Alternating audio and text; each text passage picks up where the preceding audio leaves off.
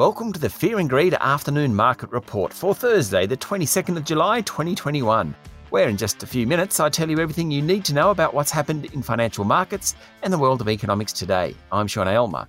The S&P ASX 200 hit a record high today, up more than 1%, closing at 7,386 points. Despite another surge in cases of community-transmitted COVID-19 in New South Wales, investors bought into stocks across the board, although, ironically, the healthcare index went backwards. The banks did well, with Commonwealth Bank, ANZ, National Australia Bank and Macquarie Group all rising by more than 1%. Transurban was 1.6% higher and Telstra was up 1.3%. But the lithium miners were the best performers, with Pilbara Minerals and Orocobre both up 10%. Orocobre today reported an increase in production during the June quarter, triggering higher sales revenue. Total production was up more than 30% on a year earlier. Significantly, battery-grade lithium jumped to be almost two-thirds of oil production. Pilbara provided a similar upbeat report yesterday. They weren't the only winners today, thanks to electric batteries and electric vehicles. BHP signed a deal with electric vehicle maker Tesla to supply nickel from its Nickel West mine in Western Australia. Nickel is used in batteries, and demand for the metal is forecast to surge in the next decade. BHP's share price rose 3.1%. And Lynas Rare Earths got in on the act as well. Its share price jumped more than 9%. Of course, rare earths are used in batteries.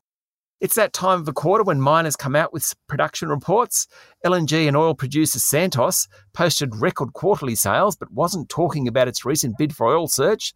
The group said it was on track to generate more than $1 billion in cash over 2021.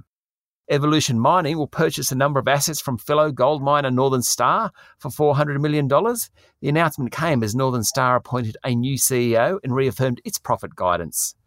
Market leader Newcrest Mining said it was on track to meet guidance. The good news is that while production is strong, the cost of producing gold has fallen to a record low. That means a higher profit margin. Zip Co's share price tumbled 7.8% today, easily the worst on the market, despite the group announcing that revenue doubled over the June quarter as its US business grew quickly. Total revenue was $130 million, about half of which was from the US. But analysts didn't like that Zip hadn't hit customer growth expectations in the world's biggest economy. In economic news, Australia's trade surplus last month hit a massive $13.3 billion. With both imports and exports up by 8%. Iron ore led the way, up 6%, compared to May at least, while both coal and copper exports were higher. Just recapping Wall Street, the S&P 500 and Dow Jones Industrial Average both finished up 0.8%. The Nasdaq finished 0.9% higher. That's it for the afternoon market report for Thursday, the 22nd of July 2021.